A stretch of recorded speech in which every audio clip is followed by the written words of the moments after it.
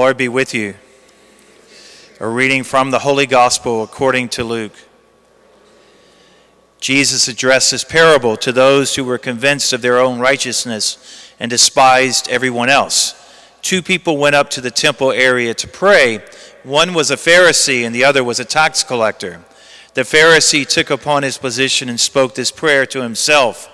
"O God, I thank you that I'm not like the rest of humanity, greedy, dishonest, adulterous, or even like this tax collector. I fast twice a week, and I pay tithes on my whole income." But the tax collector stood off at a distance and would not even raise his eyes to heaven, but beat his breast and prayed, "O God, be merciful to me, a sinner." I tell you, the latter went home justified, not the former. For whoever exalts himself will be humbled, and the one who humbles himself will be exalted. The Gospel of the Lord.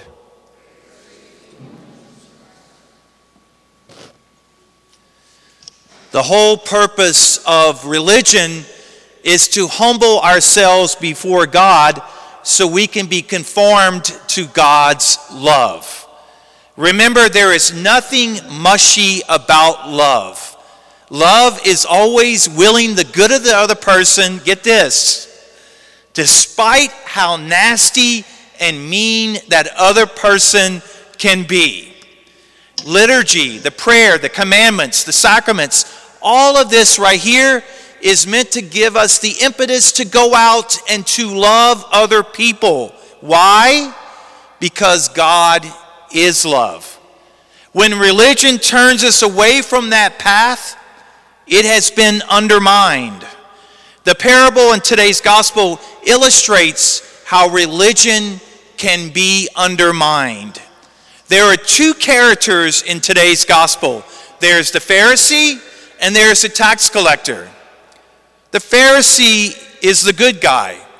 Pharisees practiced their religion. They knew the Hebrew scriptures and the law, and more importantly, the Pharisees were determined to live out God's law. The tax collector, on the other hand, is the bad guy. Tax collectors were lowlifes. They were always, quote unquote, on the take. So listen to the prayer of the Pharisee. I love this prayer. "Oh God, I thank you that I'm not like the rest of humanity, greedy, dishonest, adulterous, or even like this little tax collector right here." If that is not virtue signaling everyone, I don't know what is. Notice what's going on here. The Pharisee knows the law, and no doubt he lived it out. But here's the problem. The whole purpose of the law is to awaken us to love of God and humanity. It's not to elevate us so we can look down on other people. And this is exactly what happened to the Pharisee. God's law did not open his heart to love of God and humanity. Rather, the law was used by the Pharisee to exalt himself at the expense of the tax collector. If all this right here, everyone, the liturgy, the sacraments, the Mass, is used to exalt ourselves at the expense of other people, we have undermined religion. When we fail to love others, we are not only, quote unquote, nothing, we are far from God. The tax collector's prayer, however, is totally different. Here it is.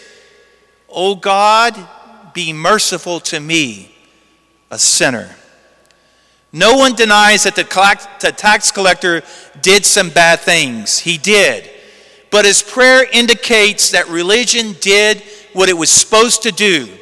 Religion humbled the tax collector. He repented, and God forgave him. God opened the tax collector to the way of love. Therefore, he went home justified. That is, the tax collector was set right by God. God doesn't want virtue signaling. Drawing attention to ourselves does not conform us to the way of God's love. What does conform us to God's love is to humble ourselves before him. So ask yourselves this, and I'm going to ask myself this. Do you find it easier and easier to love others despite how rude they may be, despite how mean they may be? If you do, religion is doing what it's supposed to do in your life. If it's not any easier to love rude people, reevaluate your relationship with God.